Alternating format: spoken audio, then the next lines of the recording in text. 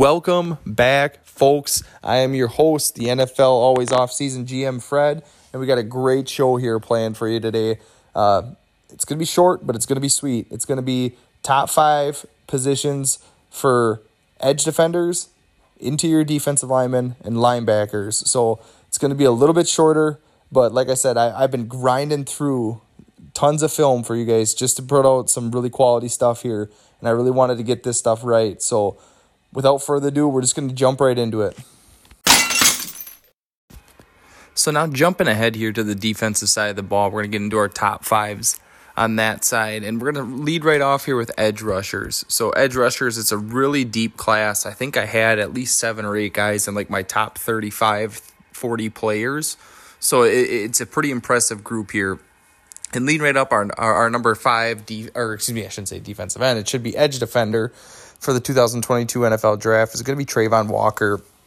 A little surprising, maybe I have him this low on the list, but I'm not saying I don't like Travon Walker. I still think he's like a fringe first round type of player. I just don't see the same kind of bend that you'd want to be taking in the top 5. Now, if we take a look at the guy's traits, he's on a whole nother level. He's like 6'4", 6'5", 270 pounds, running 4.5, and just has like these crazy agility numbers. Like, this dude is an athletic freak. He's huge. He's a great run defender. When you watch him on tape, they even get him in like some sub fronts when they get him going against, I believe, like some guards or inside shade on some of these tackles. But I don't really think that that's what you're going to draft him in the top 5 to do. And that's where he's been mocked very recently going by pretty much everybody. There's some serious discussion about him going number 1 overall. And I mean, I get it if you're a betting man and you really want to bet on his upside, which is there's a ton of it. If you can tap into what he's capable of doing, he is 100% worth a top 5, top 10 selection. I just don't know if I'd be comfortable making that decision based on what I can see on tape. So I still like Travon Walker. Don't love Travon Walker like some people do. So that's why he's my edge 5. Leading right on into another guy here that I really like, it's going to be George Karlaftis, edge defender from Purdue. And the reason, so I was having a lot of trouble when I'm doing these rankings here. And I'm looking at Travon Walker, comparing him to George Karlaftis to see who I like more, because they're kind of, as Daniel Jeremiah refers to them, in this cluster. We have this cluster of prospects in this area. And I want to, what's the deciding factor why I like one guy more than the other? And what it came down to for me was hand placement and ability to set the edge on a defense from as a natural edge defender. Like I said, Travon Walker, all the upside in the world. I don't think he really has some of those natural edge instincts and abilities that Karlaftis has on display. Now, Karlaftis, his ceiling's limited compared to Travon Walker, just because he's running like a 4.77, and he doesn't have the same kind of quick twitch freakiness to it, athleticness to his game. But I think he's more polished. He's going to give you a high-level run defending ability. I just don't know if he's ever going to be like a 17, 18, 15 sack kind of guy. This is going to be a guy that's going to get you anywhere from like 6 to 11 sacks a year. Steady, reliable, somebody I'm really comfortable in taking in the second half of the first round and playing for you early and often. So that's why I like Karlaftis a little bit better. I think he's more of a finished product, and I just think that some of his game is more tailored to play edge right off the bat. Now, my edge 3 in the draft here, and we're kind of climbing up here now. So we're talking about guys that I had in the mid-20s. Now we're getting into like those high teens, 11, 12, 13, 14. And my number 3 edge defender is going to be Jermaine Johnson, edge defender out of Florida State. Now, Jermaine Johnson is probably the highest rising guy if you were to talk about the end of the college football season until draft day. I mean, this is a guy that they weren't even talking about in the first round, and now it's very likely he gets drafted before the 10th overall selection, and he's definitely worth it. One of my favorite tapes to watch, and I've talked about this on the pod before, was him against Ike Ekwonu. And Ike Ekwonu was believed to be a top 5 selection, the number 1 offensive tackle, number 2 offensive tackle in this draft, and they were trading blows going back and forth. Ekwonu would win a couple, and then Jermaine Johnson would win a couple. And what really stands out to me on film with this guy is he's got just a motor that never quits. And when you got the athleticism that he's got, he's another guy that's running, high 4.5s, low 4.6s. and you got a motor that just doesn't stop. You're constantly getting after it, and he plays really well with his hands, using rips, the push-pull techniques, some long arm stuff. I really like what he brings to the table, and I think he's got a lot more tools in the toolbox to be a day one pass rusher than some of these other guys on the list, like Karlaftis or Walker. So give me Jermaine Johnson, my third edge defender. All right, now we're getting into some very vaunted territory. I'm pretty sure everybody knows who the next two guys are, but it's just a matter of what order we have them in. And my number 2 edge defender is going to be Aiden Hutchinson. Now, before we get off on a tangent here talking about why he's my number 2 and not my number 1, I love Aiden Hutchinson. He's a top 5 player in the entire draft for me. So I'm not saying that like he's by any means not a very good player. I actually have him ranked as my 3rd prospect. And when I'm looking at Aiden Hutchinson, I'm seeing a guy that literally can come in and play as a starter very well right off the bat. I think he's very comparable. He doesn't have the same athleticism that the Bosa's had, but like the style of his game, his ability to play the run, his ability to rush the passer, all of his hand placement, the way he uses his hands in his pass rush moves, how he's able to bull rush, he's able to win around the corner. I just think it's kind of next level stuff that you just don't see from your average college defender. And I think that's why he's definitely worth taking in the top 5. I necessarily wouldn't take him number 1. There's another guy on this list I would take number 1. But if you're sitting at number 2 or 3 with the Detroit Lions, the Houston Texans, and this guy falls in your lap, you're sprinting the card up. And really, honestly, in any other draft, you wouldn't knock somebody for taking this guy number 1 overall. I just think that the next guy on my list here is really special. And that's going to take us right into that.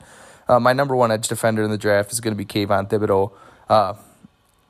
I know everybody knocks him. They say he's got character issues, say he's overconfident. And someone put it to me perfectly. Like, the knock on his personality is that he likes business and he likes to make money, and he's confident in his own abilities.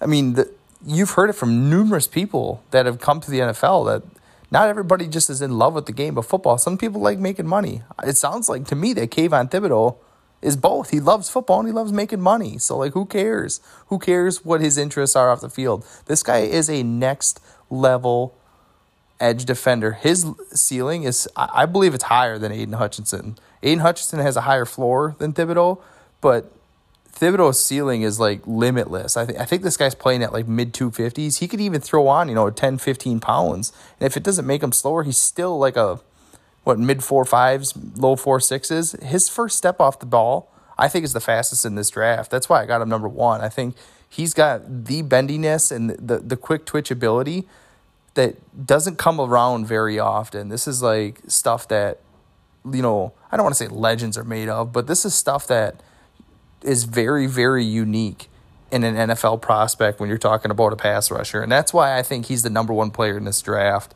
And that's why I'd be really betting on him. I would not be afraid to take him at number 1 overall and stand proud and confident and say that he was my guy all along.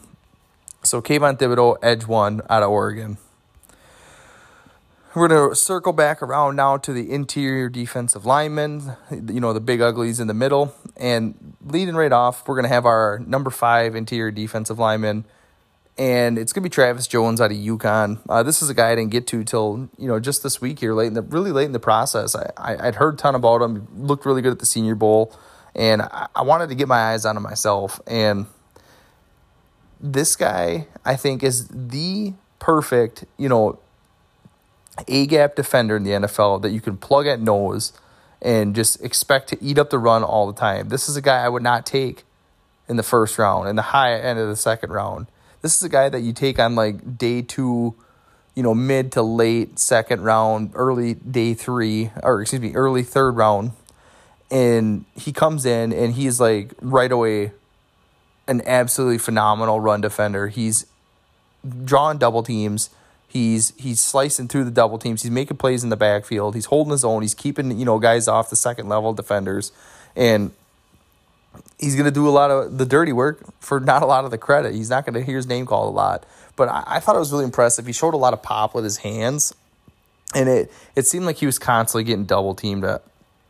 And that's a big thing for me when we're talking interior defensive linemen, nowadays, is you got to be able to keep them second level defenders clean with how small some of the linebackers are playing nowadays.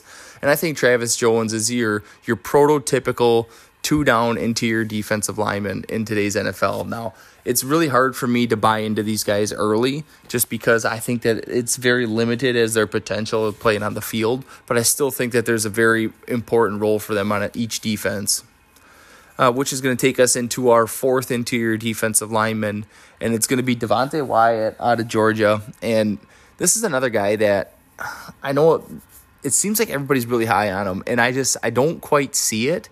And also, I mean, on top of it, it's very hard to not watch every single other Georgia defender on that defense and you're watching their film. But Devonte Wyatt, he's a very twitchy, bursty guy off the line, but he doesn't have a ton of size. So I don't want to say he gets bullied. He just gets moved off the spot a lot more than you'd like for a guy that's playing interior. Now, in today's NFL, it almost seems as though some of these teams are looking for these really twitchy, athletic interior defensive lineman that kind of had this penetrating technique to rush the passer. So I think that he can have a very important role at the next level, and I think that he's going to get drafted in the first round. But I just necessarily from what I've seen on tape, I don't think that he's quite that guy right now. But I think based off of his athletic traits, that if you took him in the first round, you could get him there. So I personally wouldn't take him that high, but if someone did, I can't knock him for it. But that's still going to bring him into our number 4 interior defensive lineman on our list. My number 3 interior defensive lineman is going to be Logan Hall out of Houston, the interior defensive lineman. And when I watch this guy at first, he's got the weirdest build. I think he's listed at like 290, upper 280s, but he's like 6'6", 6'7". He's this huge dude, and he's actually pretty jacked for a guy that's that kind of, I should say, lean at that size. And you can see right away that he's got some serious potential. And depending on who gets him, I'm really interested to see how they're going to use him. Is this the type of guy that you give him the Rashawn Gary treatment where you ask him to, cut down 10, 15, 20 pounds, lean him up a little bit and play him at the edge? Or is this a guy that you give the Calais Campbell treatment where you kind of bulk him up a little bit and you play him in like that 3-5 technique in a 3-4 front? Or give him some opportunity to rush the passer from the insides, sub techniques, and you line him up over the tackle every other down. I don't know, but I think he's got a role at the next level. He's actually really impressive. He plays with a ton of leverage. I really like how he's able to move guys using his long frame, and I think that's really important, having that long arm move in your arsenal. I mean, it's more important for edge guys, but he does a really good job of using his length to engage guys and then disengage. And his bull rush from the middle on pass rush reps might be the best in this class, if not for the number 1 guy on this list. So really like what I see out of Logan Hall. I think there's a ton of potential. And I don't necessarily think this is going to be a first-round guy. So if you're sitting there at the top end, the middle of the second round, and you're looking for a guy and your team's sprinting in the card for Logan Hall, don't be afraid because you haven't heard his name. This guy's the real deal, and I really like his tape. Our number 2 interior defensive lineman in the draft for 2022. Now, I got a real soft spot for this guy, and it seems like he's taken a very, very hard tumble down the board, and it's going to be DeMarvin Leal, Texas A&M. And I know his tape doesn't look that good this year. I think he gets moved off the spot too much. He's not a traditional interior defensive lineman. He's another one of them guys that he doesn't have the same build as Logan Hall, but he's got the same usage as him. And I know his pro day didn't really do him any favors when he ran in the sub-5, so he's really going to have to throw on some serious muscle so he can start moving guys around on the interior of the defensive line, or he's got to start getting his quickness up and work on that first step coming off the ball. Because when you looked at the film from 2020, that was what really jumped off for me. He was really able to get off the ball, and there's even some snaps this year where you still see that. But the violent with his hands he was so violent with his hands. He had a ton of pop in him. He was like one of my favorite players to watch coming into the season. So I really do still have a soft spot for him. I still think if you get him in the right scheme, that you're going to be able to use him right. You're going to get a really creative defensive coordinator that's going to run multiple fronts, and you're going to be able to use this guy from pretty much anywhere across the front. Get him in, them subsets on passing downs. Get him a little wider on running downs to allow him to penetrate and get a little bit more favorable matchups. I think you could be creative with him and get really high production out of him. So DeMarvin Leal still coming in at interior defensive lineman 2 for me. Now, the number one guy in this list, I watched him a few months back. Loved his tape. Had him graded as a first-round pick. And then I go back through again, and I'm watching some of these other Georgia guys. And just every single game, I'm watching like 3-4 different games. And like every game, he's doing something just that doesn't even make sense to me. And it's Jordan Davis, interior defensive lineman out of Georgia. This guy is like, you should not be able to move as fast as this guy does for his size. I think he was clocked at like 4.77 after weighing in at like 345 pounds at the combine, which is just, that doesn't even make sense. I mean, that's faster than some second-level defenders. I mean, that's faster than the safety Paris Ford, I believe it was last year out of Pitt, ran his 40. And this guy's got almost 150 pounds on that guy. So it just doesn't even make sense how a guy should be able to move like he does. But he's still doing it. And like, when you bring that to the table as big as he is, I'm hoping he can keep his weight down to keep him on the field as an every down defender. I don't want to see teams use him as like a 2-down run stopper. I want to see him move the pocket because that has a ton of value in the NFL nowadays. And if you're able to move the pocket and collapse it from the middle, you're going to flush it out to some of these bigger, higher name, pass rushers. So a team like the Chargers, who now have Khalil Mack and Joey Bosa coming off the edges, imagine collapsing the pocket with a guy like Jordan Davis and flushing quarterbacks out. You're chasing them right into these guys. So it has a ton of value in the NFL. And I don't even have to tell you what this guy does in the run game. He just eats running backs right up. He's almost unblockable in film. So Jordan Davis, my number one interior defensive lineman and one of my favorite prospects to watch in this draft. And now that's going to take us to my favorite position to scout. I feel like when I watch linebackers play, I think it's really easy for me to see what's going to be able to translate the next level, being able to cover in space, being able to have that quick twitch mentality where you stick your foot in the ground and go and react to the play, or be able to read and diagnose plays faster than the people around you and really stand out on tape. So leading right off here, we're going to get our number 5 off-ball linebacker prospect. It's going to be Quay Walker out of Georgia. Walker looked really impressive. I shouldn't say really impressive on film. He looked really athletic on film to me, and that's what I'm betting on his upside. And there's some other guys in this draft that looks really super athletic. Leo Chenal, really super athletic. He's huge. He's fast. But what I like from Walker over these guys is he had a little bit more instinctiveness to him, I should say, where he's able to kind of fight off some of these blocks, filter his way down the line, sniff out the ball, make the play at the line of scrimmage. Whereas I didn't feel like Chenal had that as much. I felt like he was more so like fighting guys down the line of scrimmage. He's making the play at 2 to 3 yards. It's important to make those plays at the line of scrimmage and not 4 or 5 yards behind it, and just add another tick in the stat sheet as a tackle. But I still think he's got some room for improvement. I don't think he's quite there. I don't think he's quite as downhill. I know Georgia blitzed their linebackers a ton, so it was really hard to get a read on it sometimes as to what he's reading and if he's actually reading the right things and reacting the way he should. But I still liked enough what I've seen on tape that if you're looking for a linebacker at the bottom of the second round, Quay Walker might be your guy, and he might be able to come in and start for you right off the bat. Now, my number 4 linebacker, I didn't get to this guy until just this week, and I didn't have high expectations going into it just because he's not from a Power 5 program here. He's not even from a big program at all. But when you turn on the film, it starts off a little slow, but then as soon as the game starts rolling along, I think this guy's on every tackle, and it's going to be Troy Anderson from Montana State. Now, everybody knows the story of Troy Anderson. He's played some running back at college, played some quarterback at college, flips to the defensive side of the ball, becomes Defensive Player of the Year for their conference, and didn't know if I wanted to buy the hype.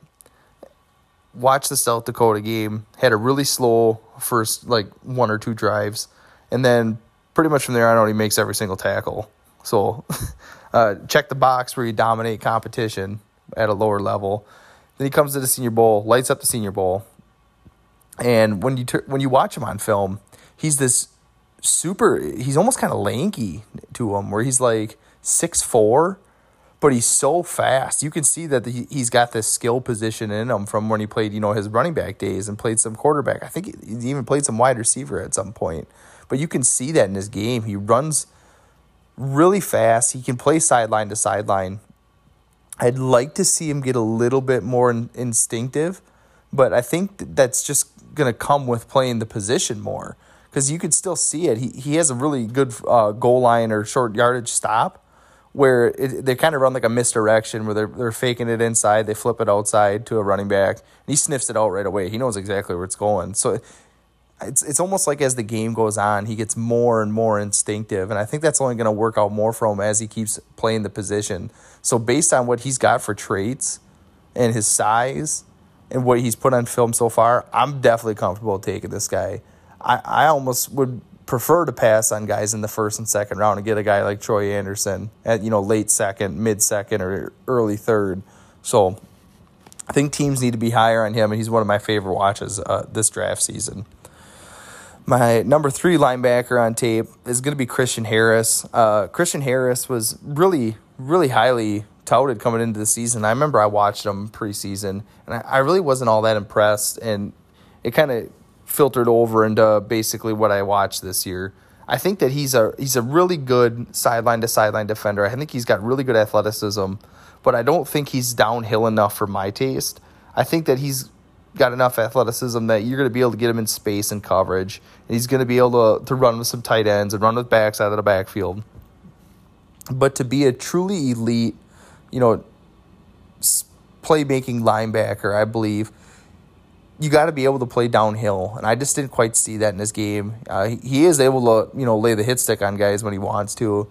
I don't see it often enough and impactful enough to make a decision on taking him too early. That mid-second round, once again, is going to be the sweet spot for linebackers this year.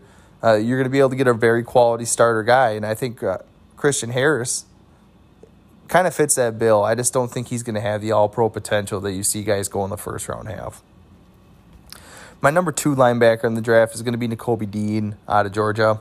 Nakobe Dean, another one of them guys I tried watching Georgia, and if it wasn't Jordan Davis jumping off the film, it was Nakobe Dean. I remember watching, and they're dumping the ball off, and all of a sudden there's a cluster of dudes, and who's getting off the pile last? It's Nakobe Dean every time. All right, he's blitzing. Quarterback flushes the pocket. Another scrum, another pile. Who's getting off the top? 17. Yep, Nakobe Dean. This guy's everywhere. He's got perfect instincts. He really brings it as a blitzer. I was really impressed. He's really able to run through guys and use his hands to kind of shed through somebody's linemen to really get where he's wanting to go on blitz tracks. The number one thing that's going to really hurt him at the next level is his size.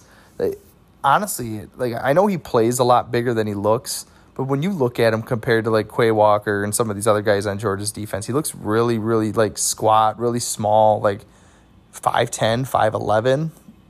So it's good that he has the next level instincts that are really going to be able to play into the next level and help him out, where he's able to kind of find these plays and make plays and just have this natural fit at playing linebacker. But your ceiling's limited when you're that small, especially in today's NFL, where you get some of these lankier, some of these taller, some of these guys that are able to run with tight ends down the field and play some of these more athletic guys that are attached to the line of scrimmage, are just able to do a lot of different things. And he plays very stiff, very squatty, and he doesn't play bigger than his size, which is a little concerning to me. I think the instincts and blitzing package that he's going to bring to your team and the leadership he's going to bring to your team alone makes him a very, very worthy prospect. And maybe you can develop him as a zone coverage drop type of linebacker in the future. Or maybe you can coach him up enough to where he's able to cover some of these backs out of the backfield. I just don't like his size enough to where I think he's going to be this truly elite next level prospect. And that's going to take us into our number one linebacker in the 2022 NFL draft, and it's going to be Devin Lloyd out of Utah. And I think that Devin Lloyd is a very special player in this draft. I think he is the complete package. If you don't follow Connor Rogers on Twitter, he's with Bleacher Report. He does a podcast for the PFF and NFL Stock Exchange podcast. Make sure you're following along him. He's always sharing a really, really quality, high-quality stuff.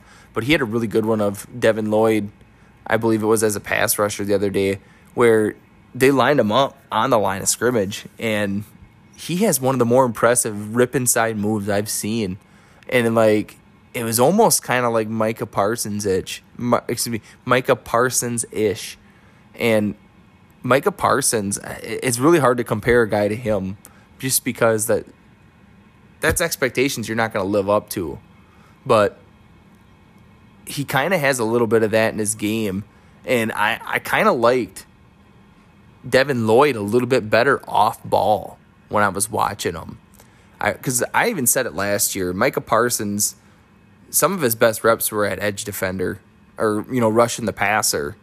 And look what he did at the next level. He looked really good rushing the passer. Devin Lloyd's best reps are off ball, where he's able to diagnose the play and make an unbelievable run and make the tackle behind the line of scrimmage on a wide zone play away. And on top of it, he's much better in coverage than I thought than Micah Parsons was at this point in his career last year. So I don't think that that's a fair comp just because they have very different styles of play, but their versatility and what they're able to do at all three levels, rushing the passer, playing the run, playing in coverage, they're very similar in that aspect. It's just a matter of who's better at what and who's better at the other is where they differ a little bit more. So Devin Lloyd, our number one linebacker in this year's NFL draft. So we did it. We got through 3 more position groups, only 2 more to go. We're going to go through cornerbacks and safeties on next week's pod. I know the cornerback class is loaded, so you're going to make sure you follow along, make sure you subscribe. That's going to be one that you're going to want to catch. And then the safeties, it's loaded, guys. There's 5 or 6 guys that could go at the tail end of the first, beginning of the second. So really interested, really excited to dive into that.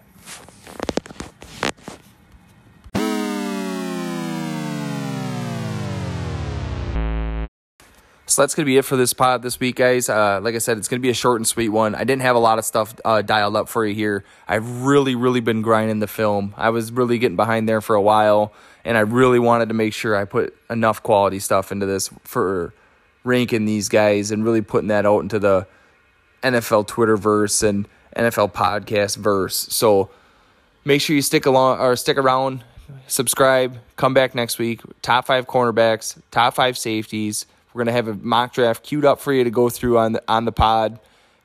And then guess what? We're a week out, start next Thursday. So really important you guys come back.